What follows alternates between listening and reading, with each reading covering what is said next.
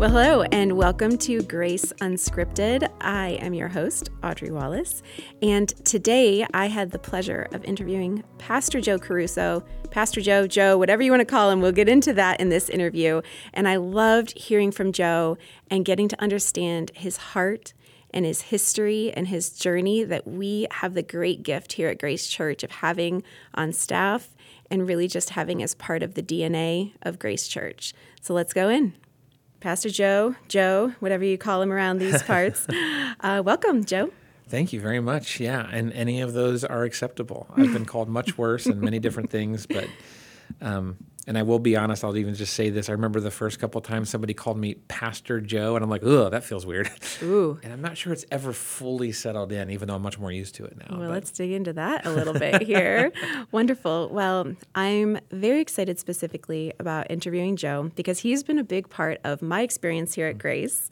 Extension, what? We'll get more into that too, but I think that Joe has so many incredible gifts, and I've gotten the privilege of sitting in some small rooms, small sessions with him that I have learned so much about God, about his skill set, and how I can be more like him, and that's something that I love. So wonderful. Well, let's get into it here. Joe, you just said having someone call you Pastor Joe for the first time. I think there's that barrier, right? There's that Pastor Joe-ness. Yeah. So let's get started there. What's that like? Yeah, so there's a few reasons why that struck me odd early on and then still feels weird today. So my grandfather was actually a pastor of a small church, and I loved my grandpa. Great guy, like, don't get me wrong, but he was like, if any of you grew up in a small church in some ways, like my grandpa was probably the typical, like a little bit overbearing when it came to the church. Mm-hmm. And also in small churches, the pastor kind of does everything. So like my grandfather was also the guy that mowed the lawn. He was also the guy that fixed the pipes when the boiler broke. He was the guy that, organized the re-roofing team. He was the maintenance guy and the teacher and the pastor and all that kind of stuff, which is absolutely fine. But I remember growing up with that. And I remember I never want to do what Grandpa does. Mm-hmm. And matter of fact, in college, I took a religion class my freshman year, and I forget what the assignment was, but I wrote a paper about how I would never become a pastor. And so X amount of years later, when I'm being christened, if you will, as Pastor Joe, I was a youth pastor at another local church. Actually, it was the church I was attending through late high school and college. And I remember the first couple people started calling me Pastor Joe, and it just all of that kind of flooded back, to where I said I would never do this. That's not who I quote unquote wanted to be. And then there was also this weight to it. I think most of us probably look to pastors as you're supposed to be an example. You're supposed to be this, that, and the other. And I saw myself, and to a certain degree, I still see myself.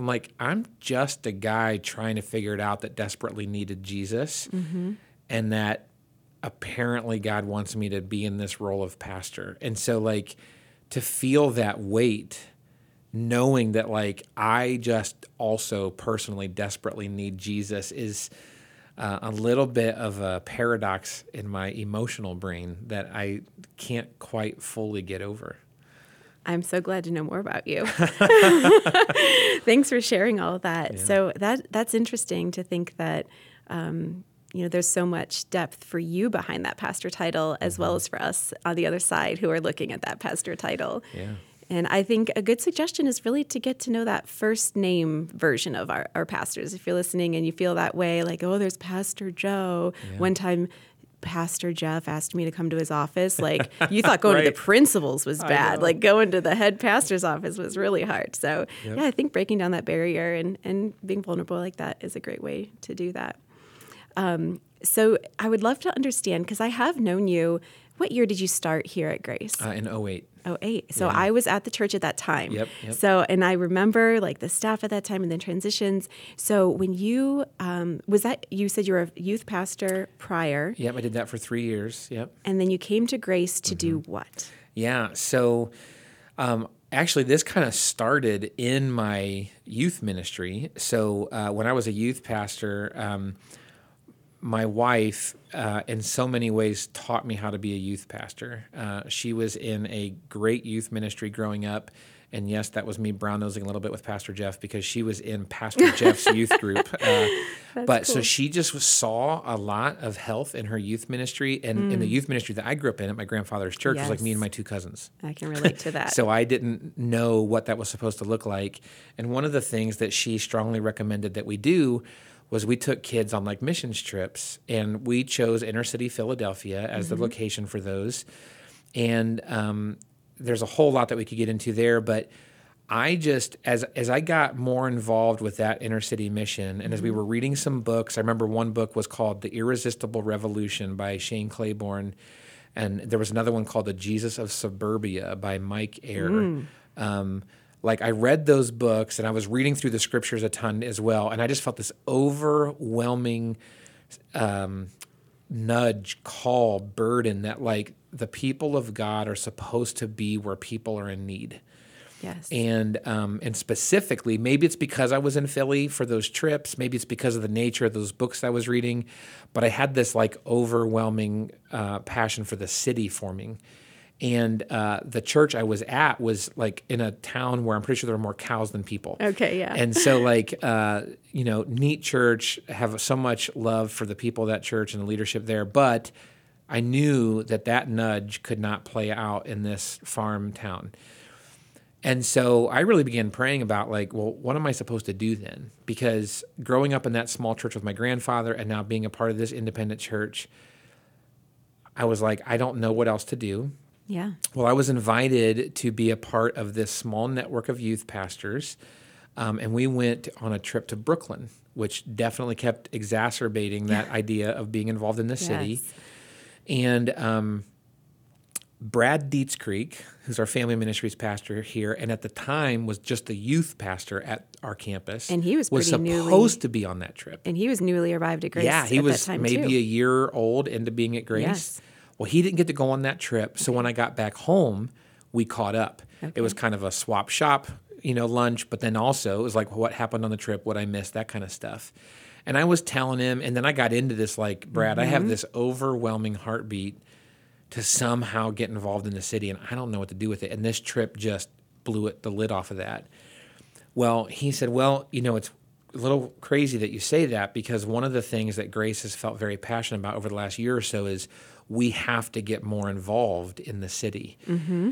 And I'm like, you've got to be kidding me. And so I called up Jeff, who I had met before because he actually was we had two pastors do our wedding, and he was one of them. But that was it. I had met him one premarital session because my other pastor did that, and then for the wedding itself. Mm-hmm. And I said, hey, Brad told me that you're looking at this, and I'm just curious what that means because that's really stirring something up inside of me. So the long story short on that part is I, about 2 months later, came on staff at Grace, and my initial title was actually the pastor of urban development. Okay. My sole responsibility was to build relationships in our city and then to mobilize our church to be involved in the community.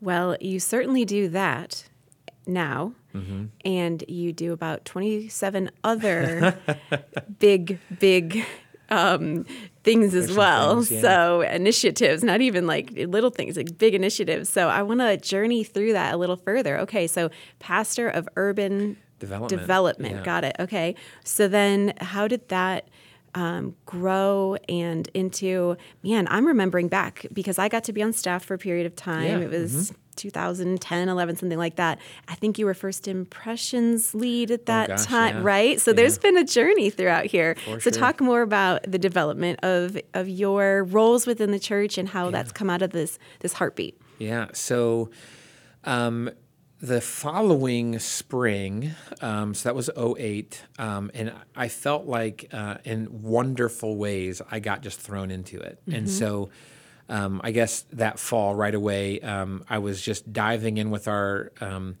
some of the minuscule relationships we've been forming with some inner city organizations. There was one in Barberton that actually no longer exists, but we had a lot of fun doing ministry with them. There was Urban Vision, which we still have a close relationship with, and some others. And I just started volunteering at their camps. I started meeting with their leaders all the time. And so I'm I got to get to know what's actually happening in our local city. And then that following spring, if you listen to our previous episode, Audrey mentioned iCare. We did iCare that spring. And so that was kind of my first big project at Grace, was to help coordinate a lot of our community outreaches there. And that's where Feed My Starving Children birthed out of. That was the first time our church had done Feed My Starving Children, was at that iCare.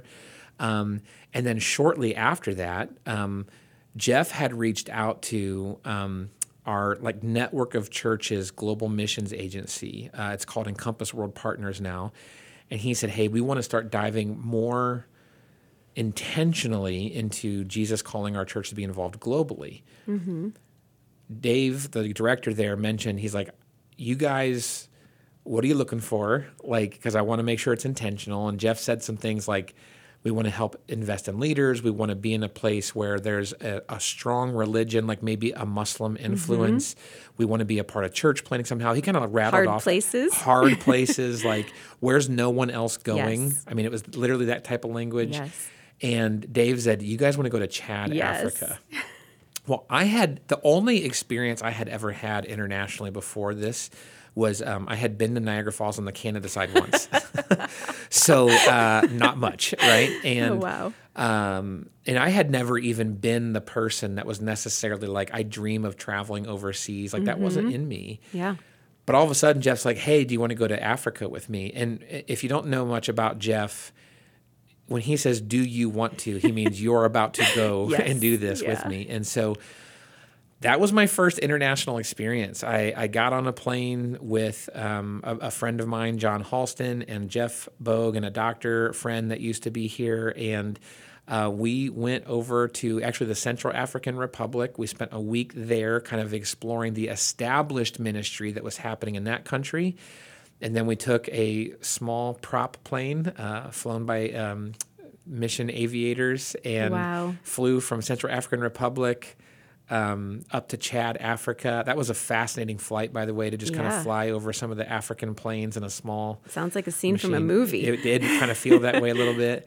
And then we landed in Chad, where at that time the missions presence was not that established. Fell in love with what was going on there in Chad. We started a formal partnership there. When we got back, Jeff said, hey, you're already overseeing these community outreaches. Mm-hmm. Would you oversee our global initiatives as well? And so I've been in charge of our community and city stuff since 2008. I've now been in charge of our global ministry since 2009. Well, probably a year or so went from there, and I was asked to oversee our First Impressions ministry. No, I'm sorry, that was not. So I'll skip ahead. I'm basically the utility player at Grace Church. Yes, so you're the sweeper. I am, yeah. And so I've overseen our adult ministries. Really? And so not our group life, but there was a time when what is now a normal, I like to ride motorcycles. I do that with my buddies. I pray for them. They're my three that I pray for. And then somebody else might say, I have a board game night on Friday nights. Well, there was a time when those were quote unquote official ministries of Grace Church. Interesting. So it could be you and your four friends, and it was listed as the board game ministry of Grace. Okay. And so I kind of walked all of those leaders through the transition of, this doesn't have to be something official. You have the freedom to go figure this out on your own, as opposed to jumping through hoops because it's all organized. And so I spent a year or so doing that. Then I grabbed a hold of our First Impressions ministry, and I got to oversee all of our weekend teams, and really had a lot of fun doing that. After that, I oversaw our communications here at Grace for a while. So that's when we got our app started. Social media was really starting to come into the forefront. You couldn't avoid it anymore. Mm-hmm. It's amazing how normal that is for us. But, in 2000, let's call it 11, some people had an online account and a lot didn't. And so it was just coming on the scene in a popular way. And the smartphone thing was pretty fresh then too, Right. right? Let's say it was 2011. I forget what exact year it was, but at that point, the iPhone would have only been a 4-year-old thing. Exactly. A lot of people still had Blackberries. A lot of people still. So it was You had to log into your computer to go to Facebook. Absolutely. And so what a different world just 10 years ago was.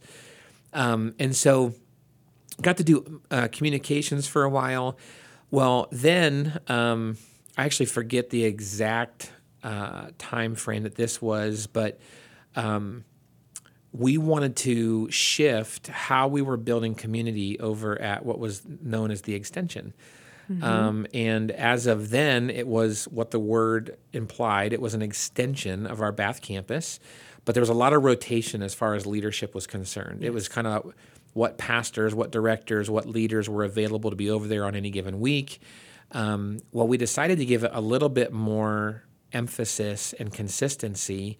And so they asked if I would kind of like put the communication stuff aside and step into being the host pastor over at our Montrose, what is now known as our Montrose building. And so for the last, 5-6 years, I've been kind of the consistent face over there. If you don't know, if you're listening, Montrose is still a part of our Bath campus. And we do video teaching. That way, the one campus is still being shepherded by the same thing. And when you meet up in your small groups or your children's ministries or whatever, it's still one vision and voice. And so I will say this, it's amazing how quickly you forget that it's video. Like That's true. I'll watch it for like 20 seconds. I'm like, oh, yeah, video. And then by the time it's all over, I'm like, you forget so fast. And we all know that even if you're at Gent Road, you're looking at the side screens where the I do Zoom that all the ins are time. happening and the scripture reading. So you really don't notice. So guys, come on down to Montrose. We have a good time. And I'll say even beyond consistency, because I think that's like the practical word for it, but also culture, I think is what was part of that mission was how do we make this, give this space its own feel and intimacy. And it's a really, my friends call it the introverts church. So if you're at Gent Road and you're feeling like it's a little large for you, just come on down to the introverts church. We have everybody will know your name. It's like Cheers. Yeah, it is. It's like Cheers. I love that. It is like such a fun community, and there's always a buzz in the lobby there because everybody's off in their 1 to 5 person mini circle, just having a conversation. And in case these kind of things make you nervous, it's not clicks. It's just easy to jump into a quick conversation with somebody. And it's not an antithesis, so to speak, to what you would experience at Gent Road. It's like a smaller version of that. And so it's more natural to find yourself in one of those circles of conversation. And it's been fun, like just to get to know people more directly and more intimately as their weekend pastor, to recognize more and more faces, and it's honestly been a consistent joy and pleasure to keep doing that. And it's probably we certainly knew each other before being heavily invested at Montrose, but it's where I got to know you and Gary a lot better, and so that was a lot of fun as well. Yeah, I watch the different families that come there and join and enter into those little circles and build new circles and overlap the circles, and that's where the goodness happens. So I love that. Okay, so we went from urban development to now really global development. So how many countries have you now been to? Are you able to count? So one of the and one of the reasons I can count is because we are more passionate about investing in a few places deeply than we are in a bunch of places kind of as we can go. So our church goes to lots of places because, one guy's invested in a sports ministry in Belize and another guy does this thing because of his connection with a college friend. Like, we love that. Like, there is no cap to what people are, quote unquote, allowed to do with missions. But like the formal emphasis, I've been to Chad multiple times now. I've been to Mexico probably close to 24 times. Wow. I've been to Guatemala. We just opened up that partnership in 2021. We've been to Haiti a lot. And so those are like the 4 places I've been that are partnerships for us. But then we also have a partnership over in Myanmar. I've not been there. Yeah, I've not heard of that one. And so, it was interesting. So we support I'm actually going to keep their names off the air just in case, just because of the way things work. But we support a couple and their kids that used to do ministry and some stuff in Thailand. And now they're doing work in Myanmar with a tourism agency and stuff like that. And we just love the way that they're good at just loving their community and stuff like that. Very excited about their work and just the way in which they love people and serve people. It's really, really fun. I just haven't had the pleasure of being over there. They've had to switch agencies. They've had to switch a few things. Then, some crazy stuff broke out in those countries. And so we haven't been able to take teams there, trips there and stuff because of just all of that, which is why a lot of people don't know about it as well. Yeah. But we've been working with them now for the past 4 or 5 years. It's been fun. Okay. Yeah. Is that on your list? You're gonna make it there? I would love to go there. Yeah. Excellent. Well, that's really fun. You mentioned Guatemala just opened up in 2021. What's the passion there? What's the root of that? Yeah. So why Guatemala? It's funny how God works. So there's a guy at our church. A lot of you might know him because he has served in a lot of various capacities. He and his wife do a lot of marriage groups. They've just done a ton of things. But Michael Mancari works at an organization called Food for the Hungry.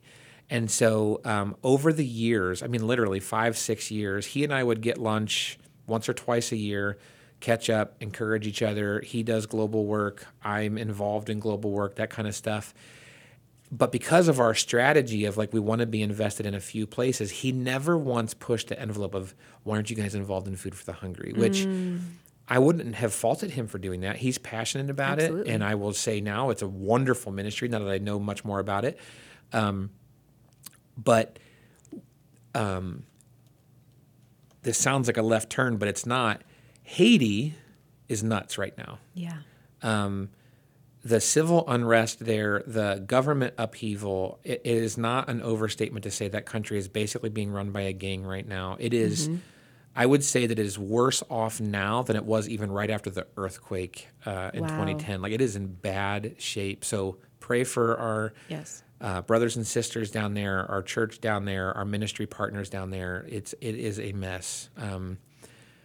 Well, we used to send 4, 5+ teams to Haiti a year. Absolutely. I remember the calls. Yeah, heavily invested in our partner ministries there. There's some great work happening. And especially even in the turmoil, our Haitian leaders, they're killing it. As much as they're able to, they are doing wonderful work. But we couldn't take teams there anymore. Wow. And being a part of a short-term team is so life-changing for the traveler. I usually recommend that if you even remotely have access as a follower of Jesus to take at least one overseas ministry trip, a missions trip, you need to do it. You need to see people worshiping in a different language. You need to see how God is far beyond the culture that we see on a day-to-day basis. You need to see how other people live, and in some of these cases, how people that have truly what feels like close to nothing seem to have more joy than some of the folks we know that seem to have almost everything. Amen. Yeah. And so there's just so much that God does in us. And then that devoted time of being away for 5 or 7 or 9 or 14 days and just being probably more focused on God consistently than you are on a normal basis. The team building that leads up the months before, I just can't speak highly enough about that process. We love that, and we're missing that when we can't take those 4+ trips a year to Haiti. So now where do we send people? Okay. And so I called up Michael, and I said, hey, we've been getting together for years. You talk very highly of your ministry. We're looking for a new place to get invested, at least for the short term while we can't go to Haiti. What would this look like? So Michael and I started talking. We talked about what we were looking for, what we were praying about. They presented 3 different locations that they work at around the world. They said, we think these fit what you're looking for. We took those back to our global direction team here, some people that are heavily invested in missions at Grace Church, and we prayed over them. We read through the profiles. We looked at what was possible, and we landed on a small village that's called Chel, Guatemala. Right. And it's a wonderful place. It is if you don't know much about Guatemala, the mountain scenes there are picturesque and gorgeous. It is like green, rolling mountains, jungle. It is gorgeous, gorgeous scenery. And then they're also very much known for their coffee. You see coffee terraces up and down the hills and mountains all over the place. Wow. Like, it is wonderful. And it takes, if I'm remembering the hours right, about a 10-hour journey to get from the airport to Chell. Well, those mountains are beautiful, and sometimes they're And in your windy way. and hill- Sounds like a exactly. worship song. And also, it sounds like a hard place to get to. And, Yes. you know, we do hard things, We sure even do. if that means it's the drive that's hard or the barrier from point A to point B. Yep. And so we're able to do lots of fun work there. We're partnered with the local town leadership and the schools and the local churches, and we're doing initiatives with the kids and with empowering women into marketplace ideas, and we're working on some infrastructure things. We're doing child sponsorship. I mean, like, it was a really fascinating way to build a right-of-way partnership. And then the Food for the Hungry team that's from Guatemala, they lead the way for us. And so they help us not to overstep. They help us to do what needs done. They help us build the right relationship and not step on toes. And so it's a beautiful picture of Yes. actually working with people that know what they're doing, people that know how to navigate the culture, and it allows us to come in as servants and not kind of bulldoze our way in, which is great. Right. Well, I can't imagine it's every day that a church the size of ours comes to your mission in your country to say, we have all these hands and all these feet. Yeah. Can we come in and help? Yep. So I bet they're pretty thankful It's for so that. fun. All right. So from what I know of you, it sounds like there's all this global stuff happening, but you have not let go of the urban development No, side of your not at job all. by any means. So let's fly back to Akron and Yep. let's talk about what you're doing here in our city. I know that you are involved in Love Akron, Yep, which is yep. an organization that I would love to hear your explanation of, because I'm still not certain, but I would like buy into anything that they say Yeah, because they're I trust them. But I would love to understand what they do here and what you do with them. Yeah. So, yeah, I get to have my hands in a lot here locally, and Love Akron is an organization that I've been a part of on a minor scale for a very long time, probably since back in that like 2010 arena of time. But I also serve on Urban Vision's board, and Urban Vision's a wonderful ministry in North Hill, do great community development work, all for Jesus. And one of the people that was serving on that board with me, his name was Kemp Boyd. And so Kemp and I got together a few times, had breakfast, and we just realized, like, from the jump that we felt like we instantly met a brother. Like, wow, I could almost get emotional about that. I Yeah. gotta, like, be careful. Yeah, there's some ties there, heart to heart. So he's just been a huge blessing in my life. And about 2.5 years ago from the time that we're recording this, he was appointed as the next director of Love Akron. And I loved Love Akron.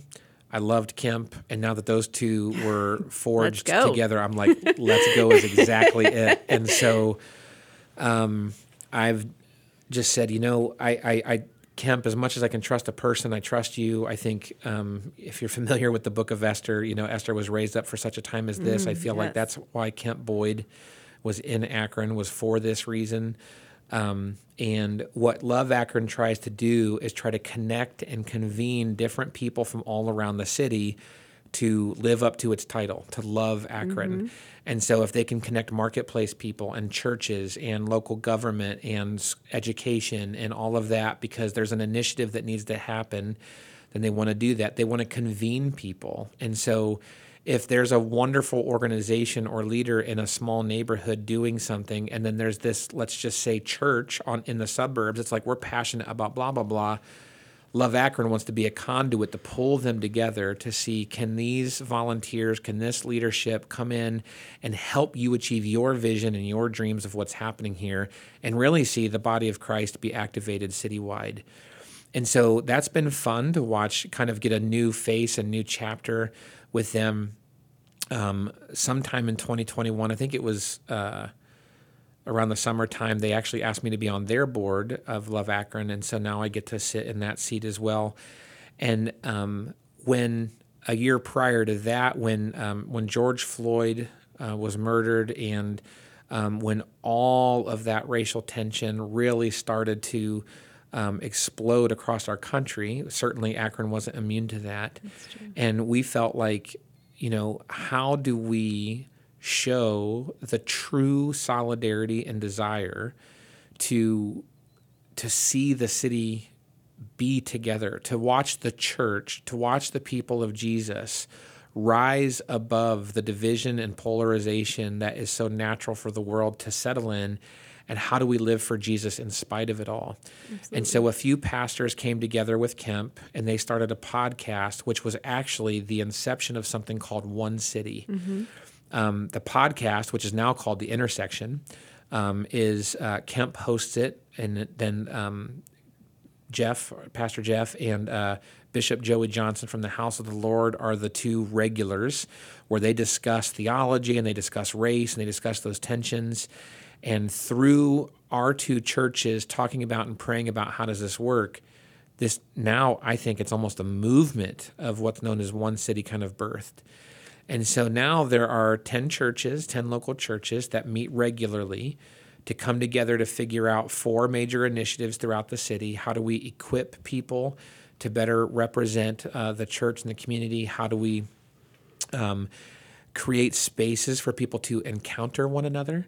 It's really hard to love someone if you don't know their story, Absolutely. If you don't know where they're coming from. And it's amazing how much when you do know their story, where the philosophical or even theological differences start to become secondary. Absolutely. Because you realize, like, this is a person in many cases that loves Jesus, and in every case is loved by Jesus. Mm-hmm. And so how can we start to unite those things? So that's those encounter spaces.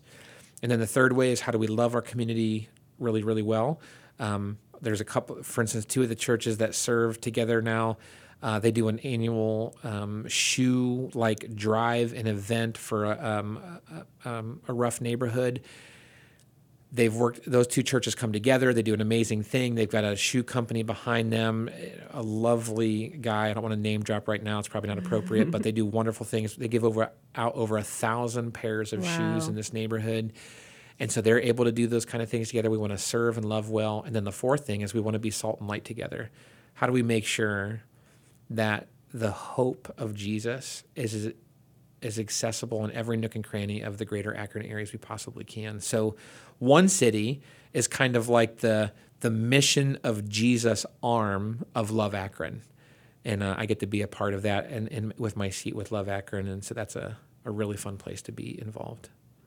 That's awesome. So you talked a lot about partners, and so we have Love Akron, which what I love about Love Akron is that Big C church, that Akron across our borders, lack of borders, I should say, to bring those churches together to do the right thing and to further the kingdom of God within our city. That's wonderful. Can you share a little more about the other urban partners so you said the ones from way back in 2008, 2009. I remember that Barberton, that if you listen to the podcast previous, that life group with Kyle and Nadine Crocker and I Care 2009, we went to that mission in Barberton, and the Garage and Urban Vision and South Street and First Glance. Talk more about those and the evolution even of what you've seen happen and kind of how you see that, because you have probably a very unique view compared to many people in our city on how that's evolved. Yeah, you're probably right. Those organizations that you mentioned are phenomenal. I mean, they're doing the grassroots work in some of the hardest places in our local communities. So the Garage is over in Wadsworth, and there's not even necessarily bad stereotypes about certain communities. A lot of people have asked me, there's a quote unquote city ministry in Wadsworth, and it's like, there's all of the teenagers that feel like they're misplaced or are having trouble or their family lives have fallen apart, like they fall through the cracks. And the Garage does a great job of kind of swooping in and really giving community and hope to those kids and families. You mentioned Urban Vision. I mentioned them as well. They're doing wonderful work. South Street is very comparable to Urban Vision. They're down in the Summit Lake neighborhood. Love their leadership there. I was just with Joe Tucker this week. He's a wonderful guy, a wonderful leader. Their staff is amazing. They're so passionate about reaching and helping with some of the deepest needs in their community. They do reentry thing with people coming out of the jails and prison systems. They don't shy away from hard things. And I think that's one of the reasons we resonate with them so closely. First Glance over in Kenmore does incredible work with youth and families and young moms and just even networking with other local businesses and initiatives that are happening in their community. Noelle Beck was their founder director, and she's a dynamo in our city. I know you're good friends with her, and I've learned so much from Noelle over the years. And now Jess Swiger, who is their current executive director, she's also amazing. Like, I don't know how you are able to find a kind of a quote-unquote replacement director and it still be such a strong lead in that role. And so they just do wonderful work in that community and love them so well. We have others like Rahab. Rahab is now in multiple counties, but they really spearhead the anti-sex trafficking work in our area. And they are leading the charge, to the point to where local governments are calling Rahab and saying, how do you do this kind of stuff? Yes. They have exploded as a ministry. I think even 4 or 5 years ago, they were probably a handful or so of employees, and now their staff is over 50. I mean, there's so much work to do, which is wonderful that they're doing it and tragic that it's needed. Yes. But they're just truly, honestly leading the way on what does it mean to love those. And honestly, I don't want to go necessarily here today, but I also think they're going to be a huge resource on teaching us how to love and reach for Jesus, the LGBTQ plus community, because they see it day in and day out and day in and day out in this world. So they're learning a lot, and they are so faithful to Christ, and they're doing wonderful work. Yeah, that's something to tune into for sure. Yeah, and then there's South Akron Youth Mentorship. Yes. Ron Kent's one of my favorite people. He's the executive director over there, and they're doing a great job mentoring a bunch of young folks. And I'm going to apologize as I move forward. I'm not looking at a formal list. I don't know Audrey's going to ask this question, so I'm probably blanking on one or two of our other partners. But these organizations are doing wonderful ministry. And what we realize is any local church, barring very, very, very few exceptions, is not wired to get that niche. A church is a community of people. They're going to have varying passions, varying gifts, varying communities even that they live in. And so these nonprofit parachurch ministries are able to find those niches and lead us into how do we serve in these areas the best and the most, and see the most change happen. Where truly 15 years ago, I would have been inclined to say, well, can I just go mow an old lady's lawn and can I go pass out some water bottles to the homeless? Both of those things are great. Yeah. Please do not mishear me. But now I'm learning from these partners because they have the success stories. They have the transformed lives. They have the turned upside down families. They have all of these things, and they're teaching us and they're showing us the best ways to invest in someone, the best ways to invest in a neighborhood, to see lasting and long-term change. And so we try to listen to that. We try to mobilize to that, because most of us probably don't want to do work where we turn around a year later and it's like the work never happened. And while we can't guarantee, of course, that any one individual will respond healthily, the best practices are there at our fingertips because of the wonderful ministry these organizations are doing. And so it's an honest privilege to work with them, to be arm in arm with them, and to see that when we look at the landscape of Akron, at these 7, 8, and then honestly there are plenty of other organizations doing great Jesus work, there's a lot that is ripe for the harvest, so to speak, for our community, and it's pretty awesome. That's so good. I think about this in a relational sense, but I think it applies here as well. Our church is fishing for men, right? We're out here, we're fishing, but there is a need to get on some scuba gear and to go into the depths with a harpoon and hunt down that thing that's down in that depth, and that takes a specialized skill. While we're up here fishing, we're all on the same mission. It's just done a little differently, and then with that one city, with that Love Akron, and with the communication between all those leaders, that positive, that we are all working toward the same goal and we're not hindering one another from success. That's the best thing that could happen to our city, and you can see it. I think you can feel the changes, and so we've talked about the global perspective and then bringing it into the city. Let's go a little deeper. Let's go into your home. Let's go into Joe and what your house looks like. You've mentioned your wife. Introduce us to her and tell us a little bit about your home. So, my wife is amazing, and I like to call her my better third, because if you know me and you know her, she's not even close to my better half. She's like half my size. So, but we actually met at that church that I was youth pastor at. She was kind of getting a fresh start coming home and finishing up school at Akron, tried a new church, and a mutual friend of ours introduced us by saying, Joe, this is Mandy. Mandy, this is Joe. You're both single, and walked away.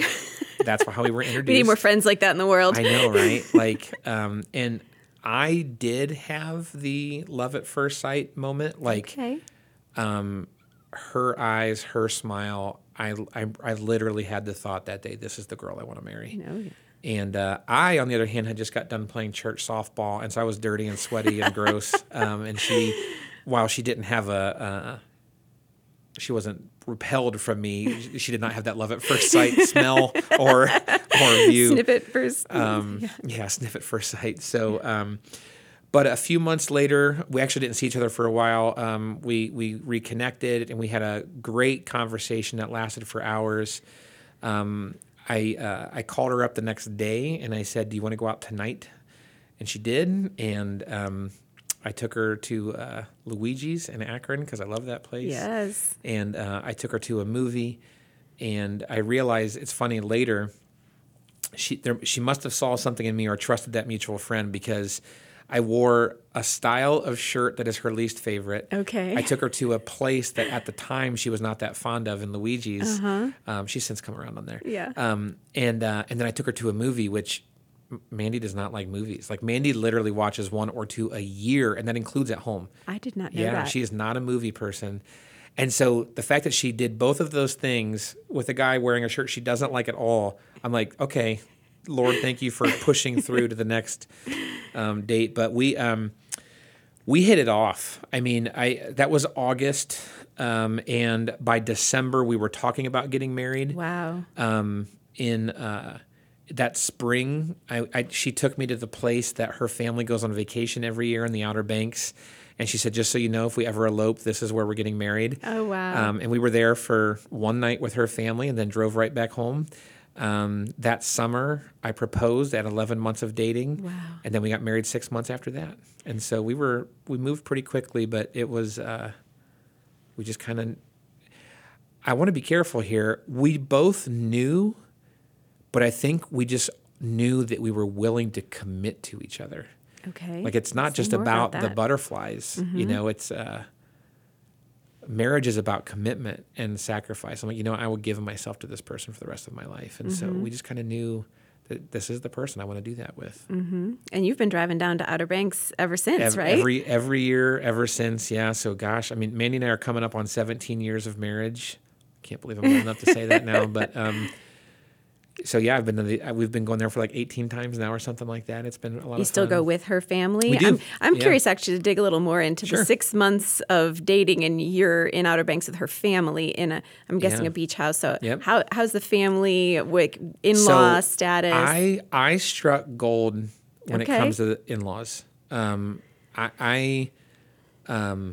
I could not speak highly enough about my mother-in-law and father-in-law. That is a rare and beautiful thing to hear and to have in your life. I mean, honestly, they just are a godsend to me. And I used to tease both Mandy and her brother that I was the favorite kid for a long time.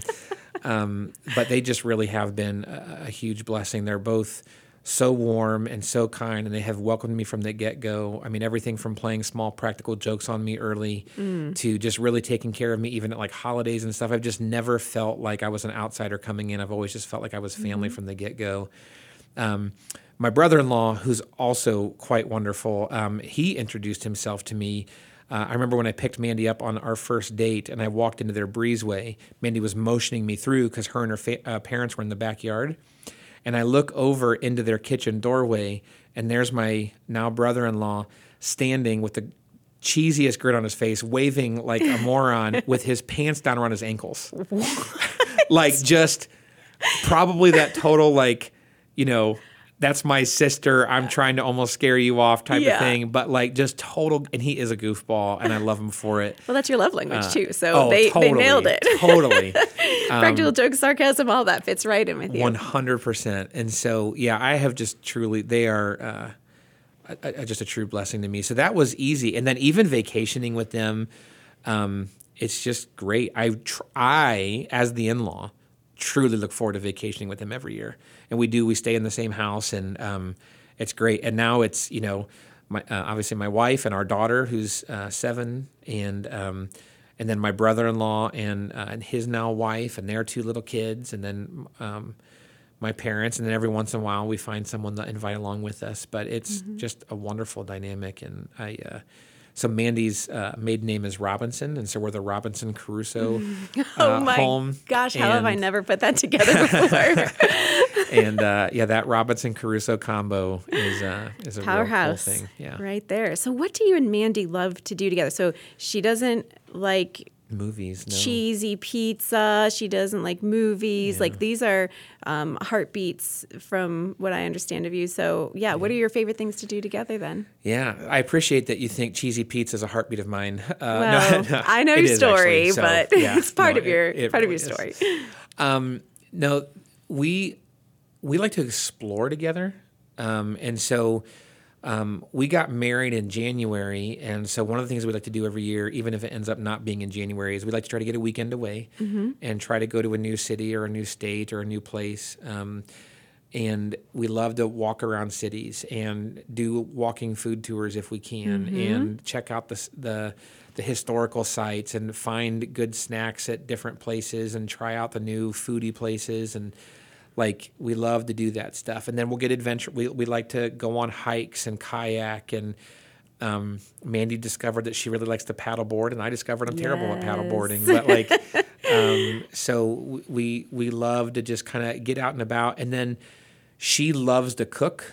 And so she's very, very good at it. And so we kind of like to explore those things together. I'm more of a helper. I don't know that I have any specific kitchen skills, but and then kind of with all of that, we'd love to host.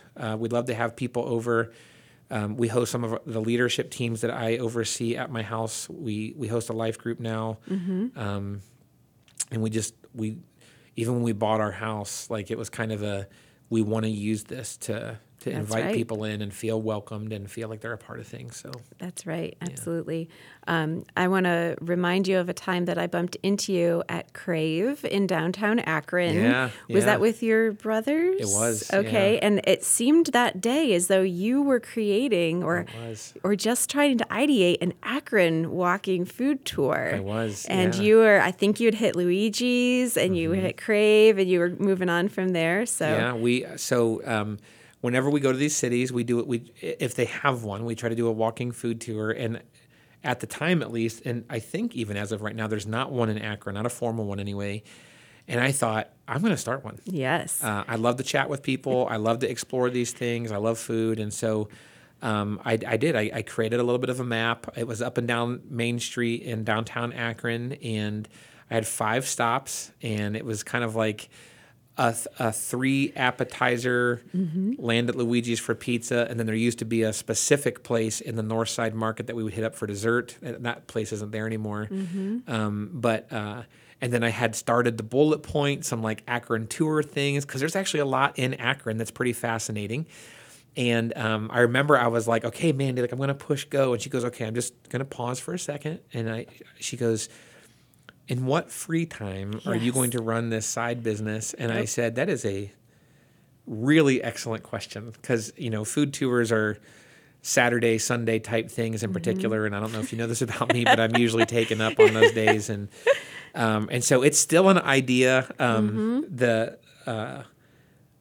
In the back of my mind, and I can do everything kind of way. I would love to maybe still spark that sometime, but food tours are so fun, and that is a really fun thing that we like to do. Well, at a recent sermon, you talked about, if you remember the number of to-dos on your task list. Yeah, 1,600 was the item at the time. Something like that. Yeah. But if I understood you correctly, something like that could be on that list. Like, we've got a dream. Like, there's got to be these bigger picture, gosh, wouldn't it be cool if, and even just praying through it, like, okay, is there intentionality? Is there, if you heard mine, an eternal purpose that we can tie into here, that food in Akron can happen? So, thinking of, there's tasks and there's these all the things that we could take our time. What kind of big picture dreams do you have that are not yet materialized, other than the Akron Walking Food Tour? Yeah, I mean, I could open up that list, I suppose, because I actually do have a little bit of a dream board in there. But I have this ideal that we can find common ground in Christ almost no matter what our backgrounds are. And so, like, for instance, one of our passions here at Grace is 30 and 30. We want to see 30 churches planted or campuses planted in the course of 30 years. And then I also know, there are some other ministries and churches throughout Akron that have a different flavor of a similar passion. And Jeff and I are in conversations with churches like that all the time, so it's not a secret. But I would love to figure out ways to see, like, those networks formulate to where maybe a church with a similar passion could join up with us and start to see some of their dreams happen in a way that maybe feel infeasible right now, but with a like-minded kind of sister church, start to see those things come together.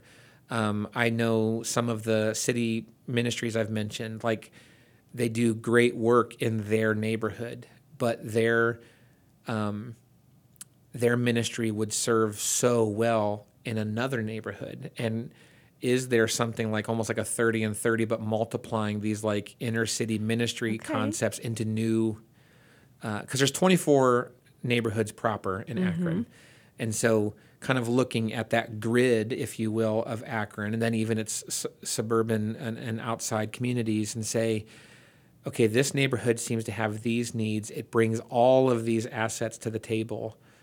Are there ways that the ministries, the people, and the churches that are already a part of that neighborhood, and then interested parties, maybe from the quote-unquote outside, could start to see those very unique things start to take place right there at their feet? And so that collaboration and that working together, that willingness to go slow so that you can figure out the deep relational common ground, is like such a principle and just a passion of mine, because it's not a formula. It's just rarely proven wrong. When you actually slow down enough, it's almost like Jesus was onto something. When your intention is to love God and do what he wants, and then to love other people, when you slow down enough to do those two things, something magical, but in reality something supernatural and spiritual happens to unite people under the same unity that Jesus prayed for in the garden, and it's unreal to see what can take place from there. So that's high level stuff, but like I can like stay up at night sometimes, like dreaming and praying about that. That's it right there. That's the sparkle, that's the magic. Yeah. And you can see, as you hear everything that we've journeyed through here, how that would come to the point where you're at now. That's like a culmination of all the skills, the experiences, and the passions that God has given you these experiences to build to today. So I've learned a lot about you, which is wonderful. Love getting to know you more deeply and sharing that out here with the world. And I want to thank you. I want to thank you for one very specific thing. I want to thank you for telling Brad Dietz Creek that you were interested in this urban development, that was in your heart. Because if you just kept that in your mind and thought, oh, I'm going to keep thinking about this, and didn't take that from the inside and push it out, who knows? God still would have done amazing things, but it wouldn't have done for my life potentially what it did for me. Sure. And I say that because that 1 year later, when you did I Care, that changed my world. So those pieces along the way, and there are probably thousands of humans that could come and sit here and tell you that exact same thing. So thank you for being obedient to the calls that you've been given, for wondrously packing so many things into a 24-hour day that we're all given, to your wife for the partner that she is for you, and your daughter for her sacrifice along the way as well, and you're leading her so well, and for everything that you give to this church, because it is a wonderful gift to me, and lives are changing as a result of it. So, thank you so much. It's been a pleasure having you here today. Yeah, I appreciate it. It's fun to be on this side of the microphone. Appreciate it.